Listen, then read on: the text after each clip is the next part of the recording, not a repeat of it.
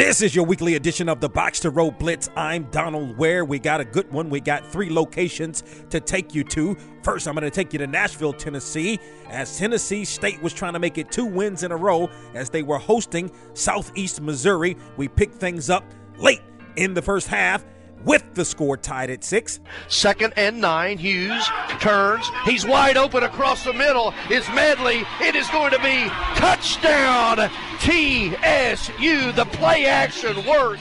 Medley, 28-yard touchdown from Hughes. And the Tigers led 13-6 at halftime. We're going to move all the way to about 2 minutes remaining in the fourth quarter. Once again, the score tied, this time at 20. Thomas Newberg with the snap. Low snap. Rowley gets it down. The kick by Lane Clark is good. Lane Clark from 45 yards away puts the Tigers up 23-20. That was Greg Pogue on the Big Blue Sports Network. Clark, the Box to Row All-America, nailing the field goal. It was the game winner as the Tigers would hold on to defeat Southeast Missouri 23-20. The Tigers now 6-4 on the season. Now, let's go to Salem, Virginia for the CIAA championship game between Virginia State and Fayetteville State. We're in the first quarter now as Virginia State already had the 7-0 lead midway through the quarter. Shotgun backfield, looks back to throw. Again, he'll take a deep shot, and he has a man open. It's caught by Parker at the 40. Parker makes a move. He's gone.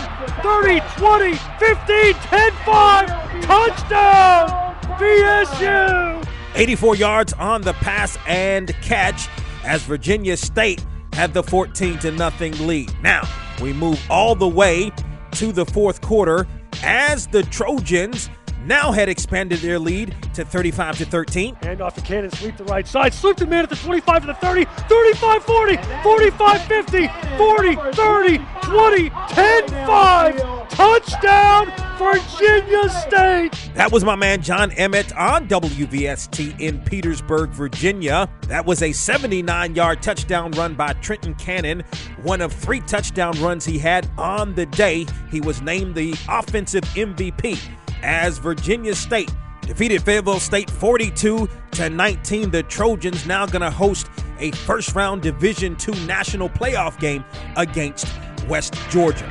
Now I want to take you to Durham for the Box to Row National Game of the Week between North Carolina Central and Bethune-Cookman. We pick things up with about 16 seconds remaining in the fourth quarter, and the Eagles trailing 7-3. Snap to Caldwell, play action, rolling out to the right, pressured, being chased, tosses on the run, and the catch is made. Touchdown in traffic for the Eagles. My goodness, what a grab on the far side for the go-ahead touchdown for North Carolina Central on 4th and goal. Chauncey Caldwell, 4 yards to Xavier McCoy, and the Eagles led 10-7, but an unsportsmanlike conduct penalty against the Eagles gave Bethune-Cookman an additional 15 yards, and this is how the call went on the last play of the game. 4 down linemen, they rush 4 on a twist. Brim steps out to the left, steps up, scrambles to the left, tosses it towards the left side of the end zone. Tipped ball, still in the air, and it's caught by BCU. The Wildcats catch it. BCU wins on a Hail Mary. A tipped pass. My God! What a blessing in Durham. Nolan Alexander on the Cat Eye Sports Network. Larry Brim to Kevon Mitchell for 48 yards. And the Wildcats defeat the Eagles 13-10 on the last play of the game, eliminating the Eagles from defending their MEAC championship. It is Aggie Eagle Week on From the Press Box to Press Row this week. You're going to hear from the head football coach of North Carolina Central, Jerry Mack. You're also going to hear from the head football coach of North Carolina A&T, Rod Broadway. From the Press Box to Press Row, the radio show airs weekly on radio stations across the country, as well as Fridays at 6 p.m. Eastern on Sirius XM Channel 141, and Saturdays at 9 a.m. Eastern on Sirius XM Channel 142. For our Aggie Eagle rivalry coverage all week, for the Box to Row coaches and media polls, and for the Box to Row National Player of the Week.